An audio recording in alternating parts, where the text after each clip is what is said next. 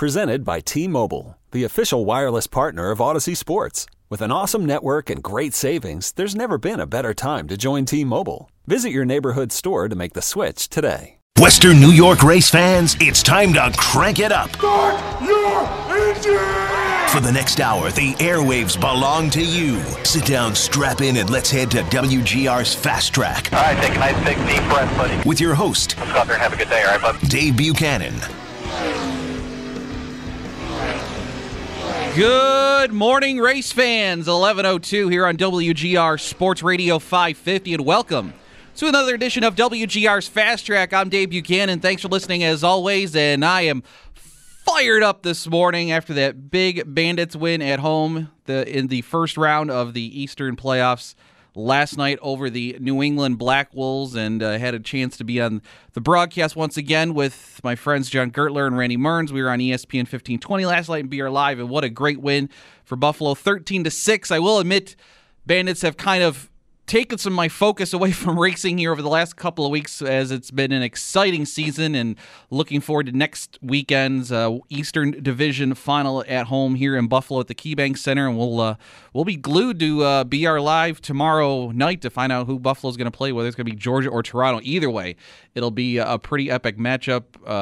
Both Buffalo losing to actually splitting the season series with Georgia this year, and Toronto winning the season series. So two teams Buffalo love to get a little revenge on too next weekend in the playoffs. But that has me fired up. But we've got a show to do here this morning, and phone lines are open at 803-0551, 888-552-550. You can also tweet us at FastTrack550, and we're on Facebook too, facebook.com/WGR Fast Track. But speaking, again, just getting some other sports out of the way here this morning, who would have thought that we would get to the first weekend in May and it would be the Kentucky Derby disqualifying a winner of the race before NASCAR does, huh?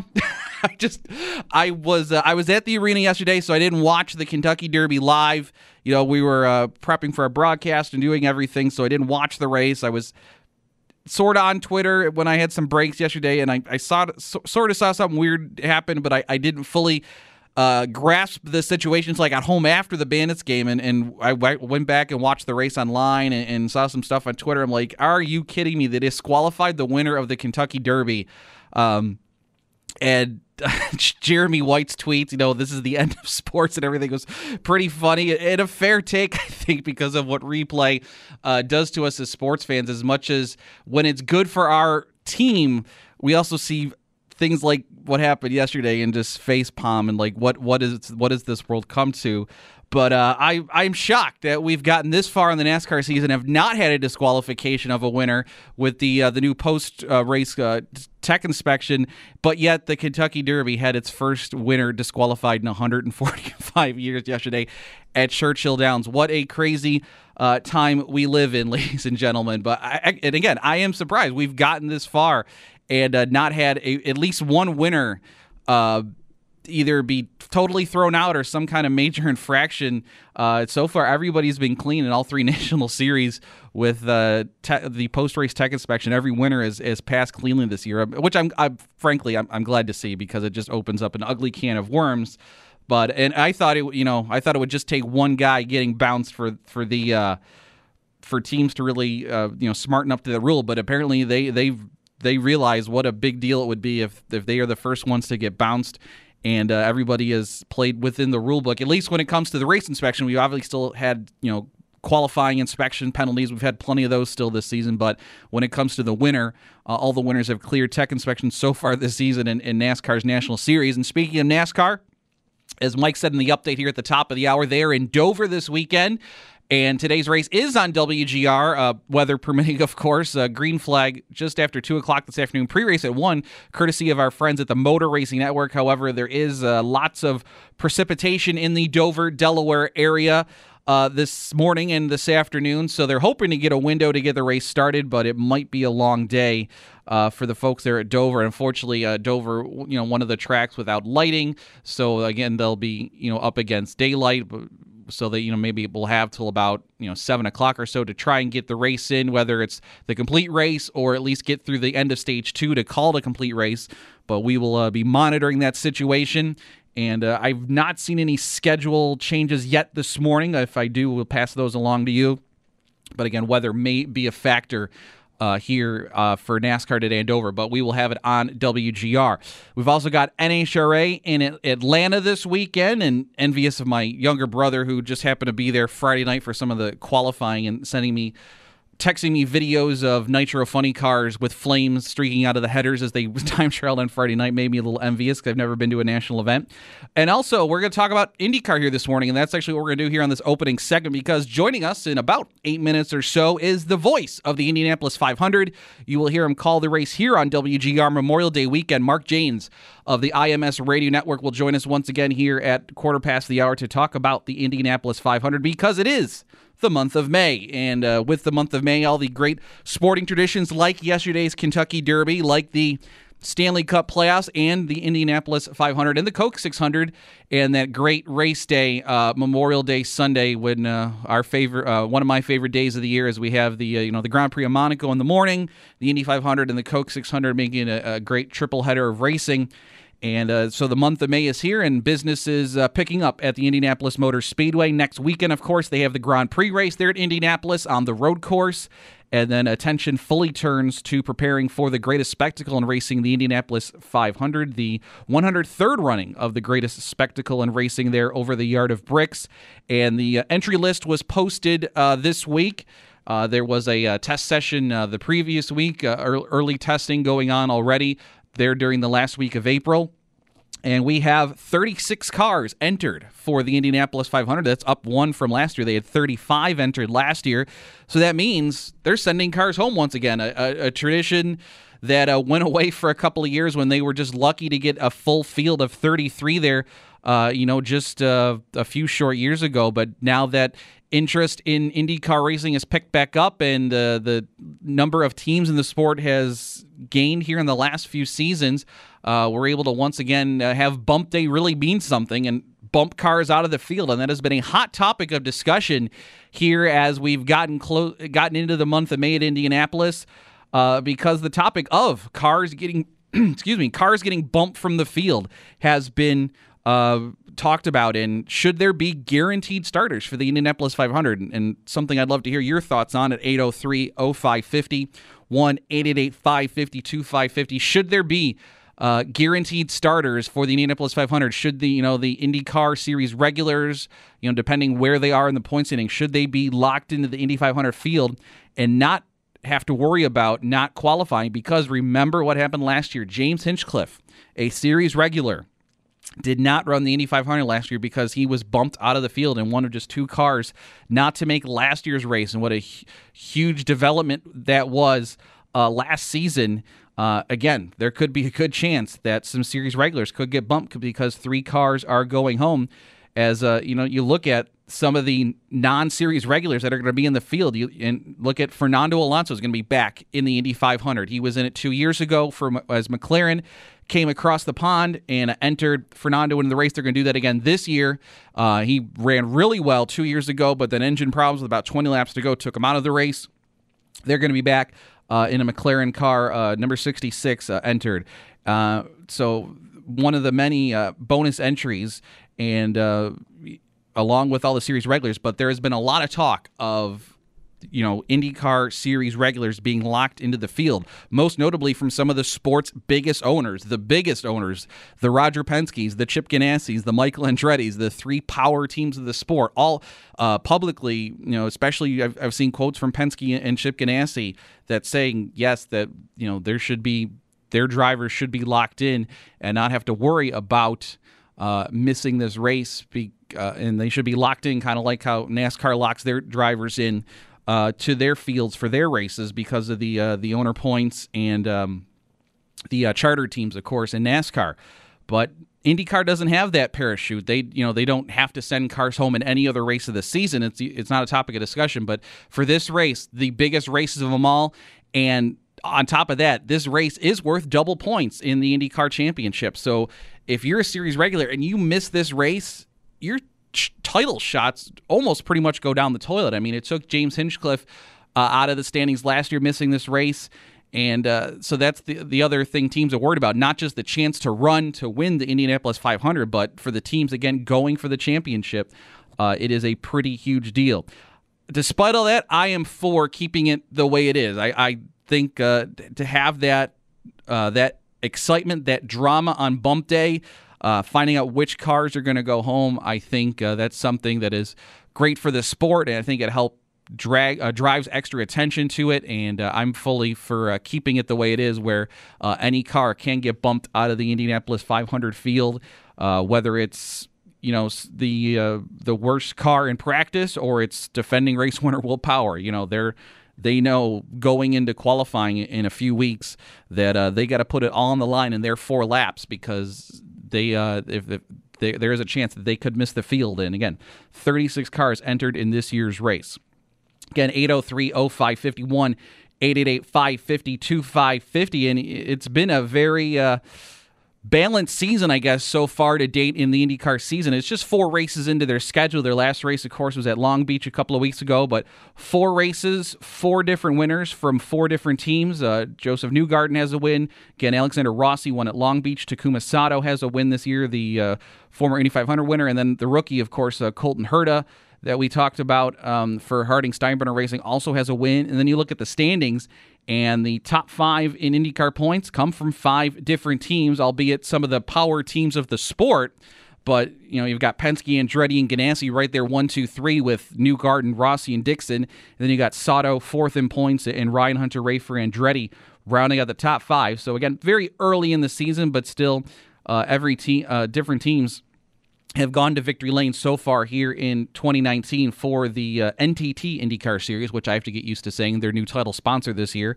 But it's obviously, the Andrettis and the Penskes and the Ganassi teams, obviously the power teams, they're going to be the favorites once again, but still good to it's a good possibility that this could be an open title fight this season.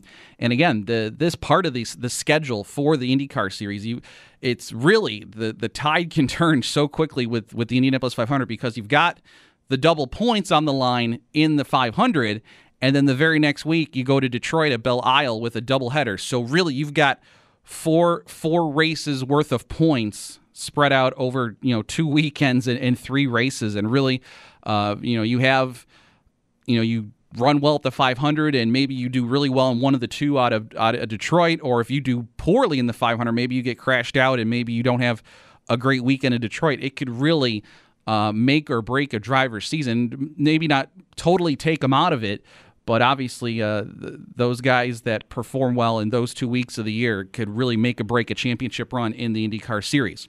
With that, we're going to go to the Western Hotline and bring in the voice of the Indianapolis 500 from the IMS Radio Network. Mark Janes joins us on the line.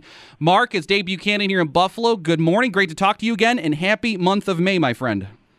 Yeah, Dave, thank you. I was beginning to think maybe an ordinance had been passed in the city of Indianapolis and Speedway against the sun shining, but Mother Nature has blessed us after several days of rain, several weeks of rain, seemingly with sunshine and blue skies, and we hope we can bottle a little of this up and save it for the IndyCar Grand Prix coming up this weekend, and of course the rest of the festivities in what promises to be an exciting month of May. We are going through the same thing here in Western New York. It is sunny here this morning in Western New York, and we're just thankful to see the sun once again. It's been a long, cold, lonely winter, as George Harrison said once.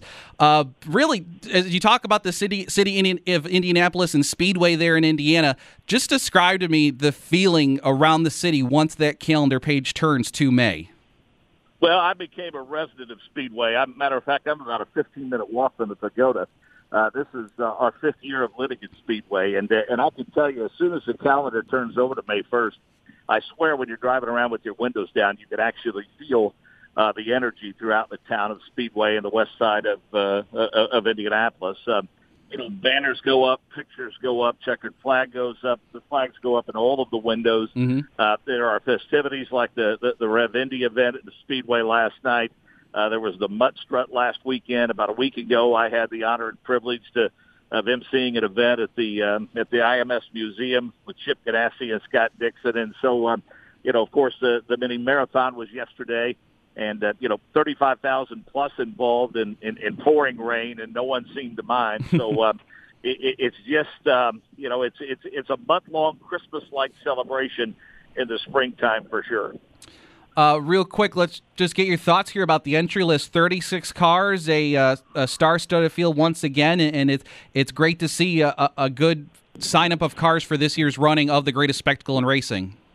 Yeah, that's a great point, and I think the thing that pleases me the most, which I think is indicative of the overall health of the series, is the fact that so many of those entries, the overwhelming majority of them, were decided upon, some of them before we turned over to 2019 during the off season, Mm-hmm.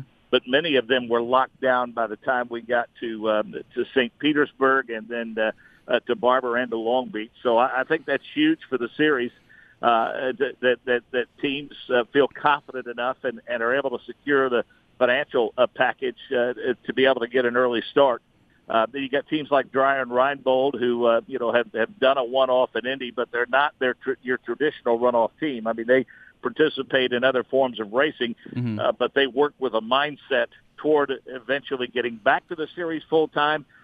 But this is also, several years in a row now that they've had one-offs, and their driver tandem is back as well, and Sage Karam and J.R. Hildebrand. So that's huge for them. And the other teams that expand entries, again, they're familiar with the process. And so I think all of that combines to make for a very compelling 2 days of qualifying a little bit later on this month. Let's get your take on the hot topic of discussion, and that is guaranteed entries for the Indianapolis 500. Where do you stand? Should any car have a chance of getting bumped out of the field, or do you feel that certain drivers that are regulars in the series should have maybe a little bit of a net to catch them? Should they be locked into the field for the 500? Well, I when I hear the opinions of people like the legend Mario Andretti celebrating his 50th anniversary of his win here in '69, say that no spot should be guaranteed, which is some direct conflict to the opinion of his son, Michael Andretti of Andretti Autosport. I kind of agree with that, but I think when James Hinchcliffe then comes out and says, no, I don't agree with that. James Hinchcliffe missed the Indianapolis 500 last year. Mm-hmm. Not an ideal scenario for his sponsor, but he still did the media tour. Mm-hmm. And I would imagine that Arrows, in the fallout from him not making the 500, probably got as much, if not more, publicity and notoriety than they would have had Hinch made the race. I don't know that it's necessarily as big an issue as everyone is making it, because those guaranteed spots, those leader car entries for full-time teams that race in every race throughout the course of the series, I think that number's around 20 or 21. Mm-hmm. So that leaves you 12 spots up for grabs, which is about where we are right now, in fact. And I think those 12 spots would still be enough for some of those teams, that aren't full-time teams to come out and give it a shot. But at the end of the day, you can spin it however you want to spin it. It's the fastest 33, and I think that's the way it's got to stay, with absolutely no guarantees whatsoever. But there are people much smarter than me going to make that decision ultimately, and we'll see what they do, and whatever they do and what they decide will certainly fall in line in terms of our coverage for sure. Amen to that. Mark James from the IMS Radio Network joining us here in WGR's Fast Track. Mark, how about this rookie class, though? Maybe one of the most exciting in recent memory. You've got the Swedes, Marcus Ericsson and Rosenquist driving for Chip Ganassi. Ferrucci, you've got Pato O'Ward, and, of course, Colton Herta, who's already got a win this year. Ben Hanley out of England. A very the race for the Rookie of the Year award is going to be one in a race within a race to watch. Yeah, as it should be. I mean, a lot of those drivers that you mentioned have had a lot of success in other forms of racing, and so I think it's fascinating to see that it doesn't always translate into success, although, I think Colton Herta could probably be a little bit higher up in the points than he is. Of course, that impressive run that he had at Circuit of the Americas. Mm-hmm. But I mean, Colton has been fast, and some of the issues that he's had have not been of his doing that have led to, less than desirable finishes. And, I think he's going to be fast on the road course. I mean, he's just the real deal. And let's not discount the technical alliance that Harding Steinbrenner Racing has with Andretti Autosport. I mean, right now, they're from what I understand, their shot program is about as good as there is. And I think that's what Colton, and that team benefits from greatly. plus the fact that the kid has a pedigree that is as impressive as any who has come to the sport in a very long time. But then you talk about Felix Rosenqvist. I mean, everybody's got can't miss on that kid. I mean, as I mentioned, that deal I did at the museum a few weeks ago with Chip Ganassi and Scott Dixon. Mm-hmm. Chip said there was a list of guys there, and he went to Scott Dixon for one and said, "Okay, which one of these guys would you like as your teammate?" And Scott didn't hesitate. He said Felix Rosenqvist right away, and that's pretty high praise for sure. But Ericsson's had a lot of success in a lot of places. Ferrucci comes with a fair amount of controversy with the well-publicized incident he had with running into the rear of his teammate. But let's face it, that kid knows that he's getting a mulligan, he's getting a do-over, and I think he's put his issues behind him, realizes that he's been given a second chance, and I know he's saying and doing the right things as far as the rest of the paddock is concerned, and I think he's a kid with a lot of talent. So as you suggest, you throw Pato O'Ward into the mix, the lights champion. He got a little bit of a rough start because of the business side of things out of the gate, but all in all, I can't remember a rookie class that comes in with as much promise and as much success in the resume collectively that this bunch has come in with, for sure. On top of the rookies, you've got 7 former winners in the field, including Alexander Rossi, who won at Long Beach. He's currently second in points, and I don't know, ever since he's won his 500 there a couple of years back, I've just been attracted to this guy and have really been pulling for him. I guess if I was a true fan, he'd probably be my favorite driver. I just think he's a phenomenal talent, and he had a great run at Long Beach, and really a good shot for a championship run this season. That was a pretty impressive run, really, wasn't it? I mean, he won that race by 20 seconds, was incredibly dominant. He's been at the top or near the top of timing and scoring at every session so far this season. Obviously been either at or near the podium, much in the same manner that Scott Dixon has done in racking up his championships when he maybe didn't have the car to win. And Davey, go back to when he won his Indy 500. I mean, a couple of months after that, there were still whispers that he might be going back to Formula One. But I think he has totally and completely embraced his life as an NTT IndyCar Series driver. He's heavily involved in social media, very active with the fans. He does a lot of meet and greets. You see him popping up at Indiana Pacer games and Colts games and other events around Indianapolis, and did the amazing race with Connor Daly on CBS a couple of years ago. And, yeah, I agree with you. And our driver analyst, Anders Krohn, and I talked about the second half of the season that he had last year. Mm-hmm. Oftentimes, believe it or not, even with a 5-month off season, a guy can gain some momentum in the second half of the season, not win a championship, and put himself in a position that many think he's the favorite to win the championship. And I think that's exactly what Alexander Rossi did. That's a great observance on your part and a great comment. I don't think if you're going to lay money on Alexander Rossi to win the championship, I think you got to like your odds to win that bet by the time the season's over for sure. All right, Mark, before we let you go, we're going to hold your feet to the fire. Who's your favorite to win? Who's your favorite to be drinking the milk in Victory Lane a few short weeks from now, here at the beginning of the month? Well, I will say this. My emotional pick, that with my heart, I would love nothing more than to see Elio Castroneves win his 4th Indianapolis 500. Mm-hmm. Had the chance to spend some time with Elio in Long Beach at an event, and he misses being full-time, but he understands the opportunity to win the 500 that he has with Penske. Probably going to win a sports car race today at Mid-Ohio, in fact, in the IMSA Series. Mm-hmm. But the emotional pick would be Elio Castroneves, but I just got a sneaking suspicion that it's been 50 years since Mario won.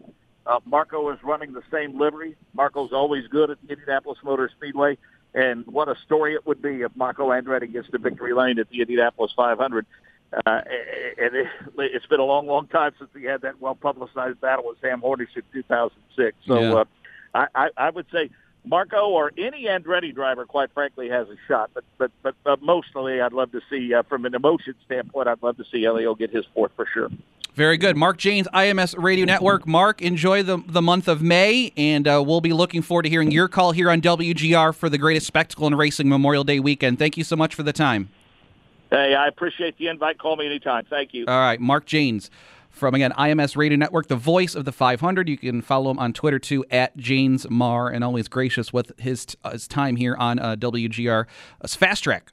We get back, we'll talk a little NASCAR. Again, they're in Dover, an interesting race last weekend in Talladega as well, too. We'll cover that. We'll take your phone calls at 803-0551, 888-552-550. You want to sound off about the Indy 500, and should there be a guaranteed starting positions for series regulars in the Indy 500? We can talk more about that, too, when we get back here on Fast Track on WGR.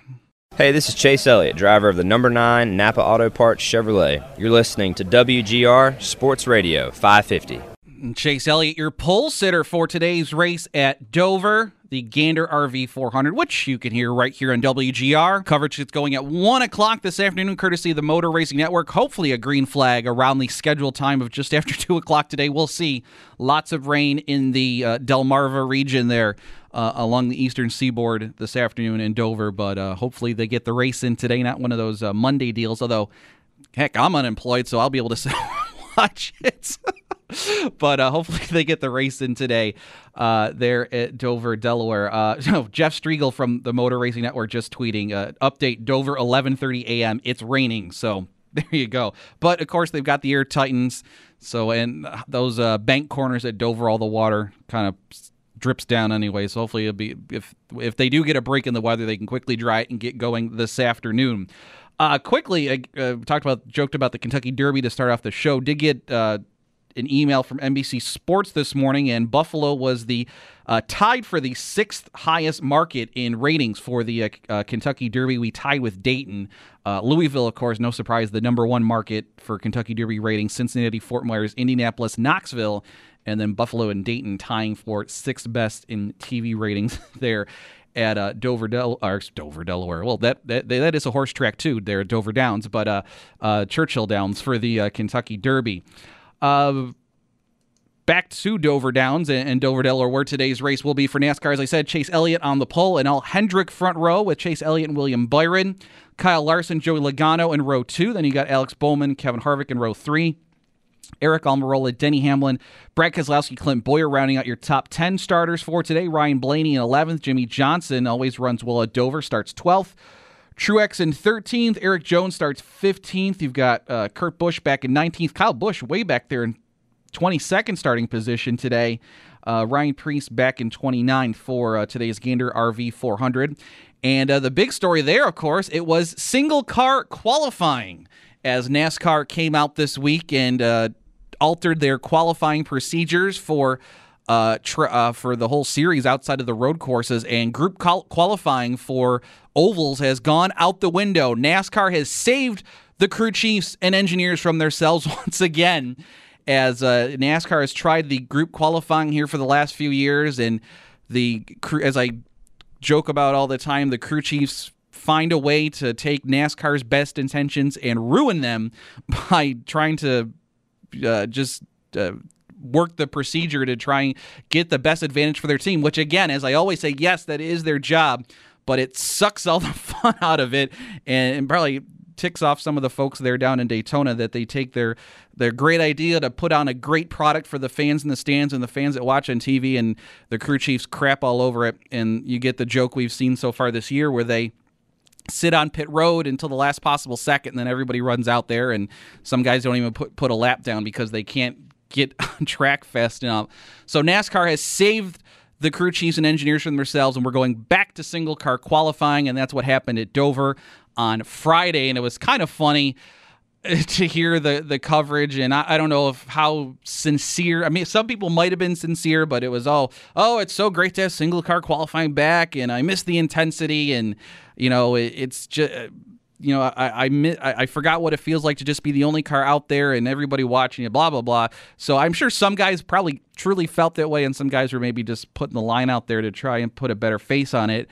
NASCAR trying to put qualifying in a nice package for television, basically a nice 1 hour package or 30-minute package, however long the qualifying goes for TV.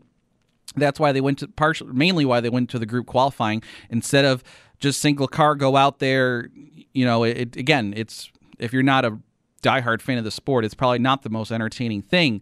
But again, fortunately, the again, the teams, kind of messed it up because they tried to put all the strategy into it and just took some of the fun away, and it wound up making NASCAR look ridiculous when you have all the cars sit on pit road like that. So, again, they had to save themselves from the crew chiefs, and we've gone back to single-car qualifying, which it's really fine with me. I like group qualifying, but I hated how the teams would mess about there and hold up the show and everything, how ridiculous it looks. So I'm fine. They're going back to single-car qualifying. Some people are probably not happy and think it's boring. I'm used to watching single-car qualifying in short-track racing, so it doesn't bother me one bit. It's fine. I didn't watch on Friday. I was in my car, and I was listening to some of the coverage on MRN. And, it's instead of maybe focusing, you focus on the car or the track, but it gives them more time to do driver interviews and more of the storytelling they like to do. And also, NASCAR did a cool thing from media standpoint, at least, again, something that fascinates me as always, is they've worked commercial breaks into the qualifying show. They have put, I think it's like 2-minute windows at certain times during the qualifying runs to allow TV to go to commercial. And that was one of the things people complained about the single car qualifying originally, which is why they went to the group qualifying package, because TV would have to take a commercial break, but there'd be cars qualifying. So they would try and do it over, some back marker or field filler. They try to show all the big name guys qualifying, but they would still have to step away and go to commercial during qualifying, so you'd miss a car or two. So NASCAR, working with the media partners at Fox and NBC, and said, all right, we're going to go back to SimCar, but we'll work in these 2-minute windows so you can go to break, get your spots in, and we won't, no one will miss one of the cars going out. So everybody, everybody can see, I can't even think of the field fillers anymore. Quinn Huff, we won't miss Quinn Huff or BJ McLeod time trialing. Everybody will get their time on TV, and you can work around that. So I guess that's one good thing out of it, at least from a media standpoint, is NASCAR had the forethought to kind of work those into the package for the new qualifying procedures. So group qualifying is dead. They'll still do the road course group qualifying at Watkins Glen and Sonoma. Maybe the Roval. I can't remember now if the Roval the Charlotte Roval was included in that, but Watkins Glen and Sonoma will do their usual group qualifying they've done for the last few years. I don't know why. If they want to do group qualifying, really break it into groups. I mean, I think the short track series around here have got it nailed down pretty good with the Super Dirt Car series and the Race of Champions series. How they do it for their modified events or any of their series events. All the drivers show up and draw when they come in, and they're put in a list. They take the field, say you've got 28 cars. Fine, we'll split it into 4 groups of 7. Send group 1 out there, no time. You just go out there, you get a warm-up lap, green, white, checkered, fast as the 2 laps, boom, back in the pits. I don't know why NASCAR can't just do it like that. You can get your group qualifying and let the drivers decide. Instead of this timed crap, just say, all right, you got 2 laps, guys. You can either spread out or you can be in one big pack and draft, because obviously with the Aero package this year, drafting even on the 1.5-mile tracks now is a more common occurrence and improves the speed on these cars. So we're going to send you out there. You've got one warm-up lap to figure it out. Everybody spread out or everybody stay in a group, but that's it. You don't have time to screw around or drag your heels out there. And I'm sure they'd still figure out some way to screw that up, but why not just do it like that? Just split the field. You usually get 36 cars show up, so you get 4 groups of 9, send them out there. Maybe smaller groups on short tracks, fine. But it seems like a pretty simple fix to me. And again, save the crew chiefs from themselves and trying to just, put them in a box and make them stay in it. But we get single car qualifying. I'm fine with it. So we're moving on to that. And, that's how it is. Another media thing, and again, I didn't watch the coverage on Friday, so I'm not sure how this looked, but I think they're going to do more of that ghost car stuff where they can project the image of the current pole sitter on top of the car currently on the track and again, add to the drama that way of the TV package. And speaking of TV, last week at Talladega, great race, by the way, improved with the tapered spacers. The race was better than I anticipated. We talked about closing rates. They wound up not being as crazy in race mode as some had feared after what they saw in practice over the weekend. But I was fine with it. It was a great race. Lots of comers and goers. It was a nice mix. The leader could still sort of block, and we saw that a little bit. It wasn't as egregious as what it's become in the last few years of the restrictor plate era. So, but the leader still had a little bit of control, but it was just great to see. You had two lines all the time. There wasn't, the outside or the inside didn't have the, the stronger run. Both lines had a shot at it. If you fell to the back, you could still hook up and come back to the front, and it was, it was a pretty good race, and it was, it was still very typical of a super speedway race, not a restrictor plate race. I'm trying to stop saying that. We still had a couple of big ones, especially the one there at the end where Kyle Larson, of course, got airborne and flipped, and he had a hard hit there at the end of the race with, now I can't remember who the other car was he crashed with. Was it Jeffrey Earnhardt? I'm trying to remember who Larson crashed with there on the backstretch, but they both hit pretty hard.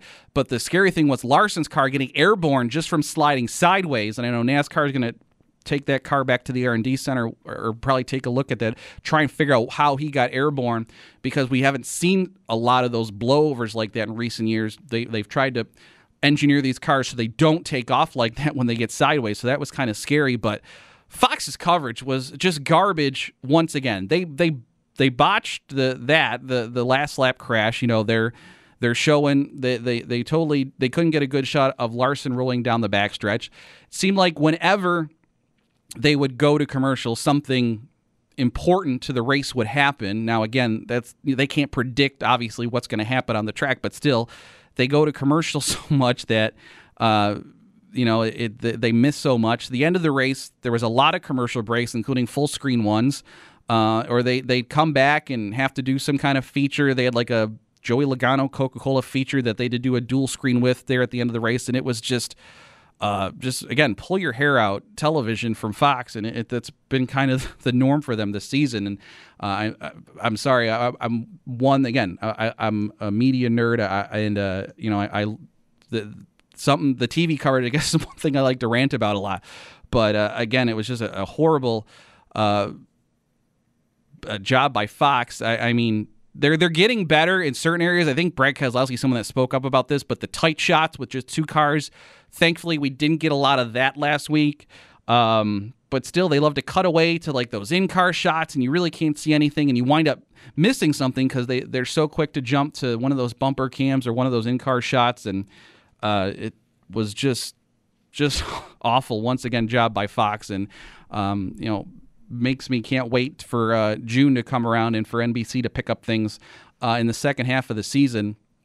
But just another less than stellar job by Fox on the broadcast. But Chase Elliott getting the win, that was cool because he's, kind of the new popular guy in the sport. So that was a neat thing at the end of the race, him getting out and the fans there in Talladega.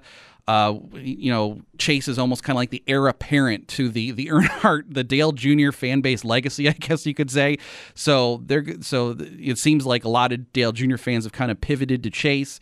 So that was a neat thing with him getting out of the car, and it really meant a lot to him too. He said how much his experience there. He said that was something he'll never forget with the fans. That was cool, and Chase got a great run there at the end of the race, and it was interesting for him to win. Of course, his dad's history there at Talladega, the Winston Million year when he came back from 2 laps down to win the race and running the 212-mile-an-hour lap. The Elliott family's great history there at Talladega. Not as big as the Earnhardt family legacy, yes, but still the Elliottes do have some history there at Talladega.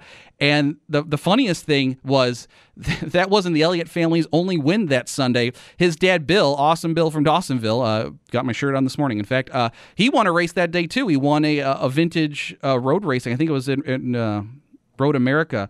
Bill Elliott actually won a race the same day Chase won at Talladega there last Sunday. So the Elliott family continues to pile up the wins here. Bill Elliott, at his age, he still does a little bit of sports car racing, got a win last weekend. So that was pretty cool.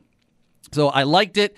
It makes me look forward a little bit more to the summer race in Daytona, because that's usually a race. Try not to pay it, obviously watch it for the purposes of this show, but not one of my favorite races of the year for just so much else going on in local racing and stuff that time of year, but has me a little more interested in that race because of how well I thought it went at Talladega last weekend.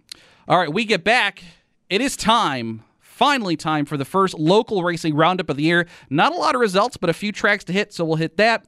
We'll have time for some phone calls, too. Anything we've been talking about here this morning, Indy 500, NASCAR, Fox, whatever you want to talk about, single car qualifying, your thoughts on that. Phone lines are open here for this final segment, 803-0551, 888-552-550. We get back here on Fast Track on WGR. Let's find out who visited Victory Lane this weekend. It's time for the local racing roundup on WGR's Fast Track. That's a sweet sound to hear. That means local racing season is here, and we've got some results to talk about. Not much, but it's something. Friday was a washout around the region, including the Ransomville Speedway season opener got rained out. They'll try again this Friday night, May 10th, for opening night. First responders get in free this Friday at the Big R, by the way. They'll have the all 5 divisions, including the modifieds, the street stock series with Humberstone and Ransomville, plus the mini stock series with Genesee and Ransomville, both in action, too. So it should be a jam-packed show this Friday night at the Big R. State Line Speedway, also a washout this weekend, but 2 tracks did get it in, including the Genesee Speedway over Batavia. And their open night winners were Jeremy Wonderling in the late models. Cameron Tuttle got his first sportsman win at Genesee over James Henry and Brett Senek. Josh Pangrazio in the street stocks, Eric Brumstead in the mini stocks, and Allison DeWitt in the Bandits division. Good to see Dante Mancuso, who we always seem to mention his name with the mini stocks. Looks like he's moved up this year as he was in the late model field last night. So good to see Dante move up there at Genesee Speedway. Merrittville Speedway last night. How about this? Little fast track luck for Matt Williamson. Mighty Matt picked up the win in the 358 modifieds over Gary Lindbergh, Fred Carlton, Pete Bicknell, and Tyler Willard. Paul Gabori picked up the sports win over Chad Chevalier and Greg Penunte. Dave Bailey, old Brewster Baker, picked up the win in the Hoosier Stocks. Anthony Kelly Jr. in the 4-cylinders. Brent Bigelow in the Mod Lights. And Kevin Conley in the V6 division there at the Merrittville Speedway over in Thorold, Ontario. So good to see a couple of tracks get in their weekends. They're actually on the track right now at Freedom Motorsports Park over in Delavan. They have a practice session followed by an enduro later this afternoon. I think it's supposed to start about 1 o'clock for the enduro if you are looking to check it out today, but it might be pushed back because they were doing extra practice this morning at Freedom. So stay tuned to their social media or just head out there and check it out for yourself there at Freedom Motorsports Park. But good to see the tracks are starting to get going. The Lancaster deal looks like it is a fully done deal, according to Larry Ott's continuing coverage of the story, that Vito Antonaselli and Mike Swinarski have fully purchased Lancaster Speedway now. They had a driver's meeting for the Dragway. The track will be called New York International Raceway Park going forward. That was, of course, the name Vito operated the Empire Dragway in Leicester when he ran it for a couple seasons a few years ago. They're going to take that name since they own all the rights to that, I guess. For Lancaster, they have a Dragway schedule that starts May 18th with a test and tune, and then the following week they're going to get going with the drags. Tuesday, Wednesday, Friday, with Tuesday test and tune, Wednesday cruise nights, and then the traditional Friday night weekly program. The stock car schedule is to be determined. Should be probably nothing till June stock car-wise at Lancaster, and I'm talking like late June, most likely, as they continue to work out what they're going to do stock car-wise, but there will be some kind of stock car season at Lancaster this year. But again, it looks like it'll be a late start and a kind of a shorter schedule, as it's the new owners don't have big ties to stock car community, so they're kind of learning on the fly, and they're trying to talk to everybody and make the right decisions. So I'm actually glad they didn't kind of rush into things there, and it'll just be a stepping stone, the first step, and hopefully the stock car community can show to them what a value it is to the property, and for 2020 and going forward, put together a great program for the future. NHRA, as I said, in Atlanta this weekend, and Brittany Force, the number 1 qualifier in Top Fuel, and I just had it in front of me, and now I lost it. I can tell you Mike Janis, who won last week, a couple of weeks ago, at the 4Wide Nationals in Pro Mod. He's the number 1 qualifier in Pro Mod this week, so good to see Mike get a victory. I think we talked about that last week. And, oh my gosh, this computer is acting up. There we go, Robert Height, the number 1 qualifier in Funny Car. So John Force Racing taking both of the number 1s there in the 2 major divisions. Again, Pro Stock still off this week in Atlanta. Eddie Krawick, the number 1 qualifier in Pro Stock Motorcycle. That's coming up tonight on Fox Sports 1. And it's almost become a Sunday tradition for me. Of course, Fox's telecast of NHRA is tape delayed, but we live in the age of, Twitter. So I have to mute all the NHRA accounts on Sundays because they do spoilers, and I get it. It's Twitter, and they do. I think they do live streaming anyway. They're on NHRA.com, so you don't have to wait for the tape delay if you want to pay for it. But I hate getting it spoiled. I try and either watch it or DVR it and watch it as soon as I can. So, another Sunday for me, I guess, ducking from NHRA spoilers. Kind of like everybody's been ducking from that, the Avengers, or what's the Marvel movie out, whatever it is now, Endgame. Everybody's been trying not to get spoilers for that, or they're trying to avoid Game of Thrones spoilers. I'm trying to avoid NHRA spoilers. That's where I am these days on social media. So that'll be a nice wrap-up to today's race. Hopefully by then we'll have a NASCAR race in the books. And we'll be back at it next weekend with hopefully some racing Friday at the Big R and Bandits playoffs on Saturday, and then back here next Sunday. Looking forward to talking to you then. Thanks for listening. We'll be back next Sunday here on WGR with more Fast Track. You could spend the weekend doing the same old whatever, or you could conquer the weekend in the all-new Hyundai Santa Fe. Visit HyundaiUSA.com for more details. Hyundai, there's joy in every journey.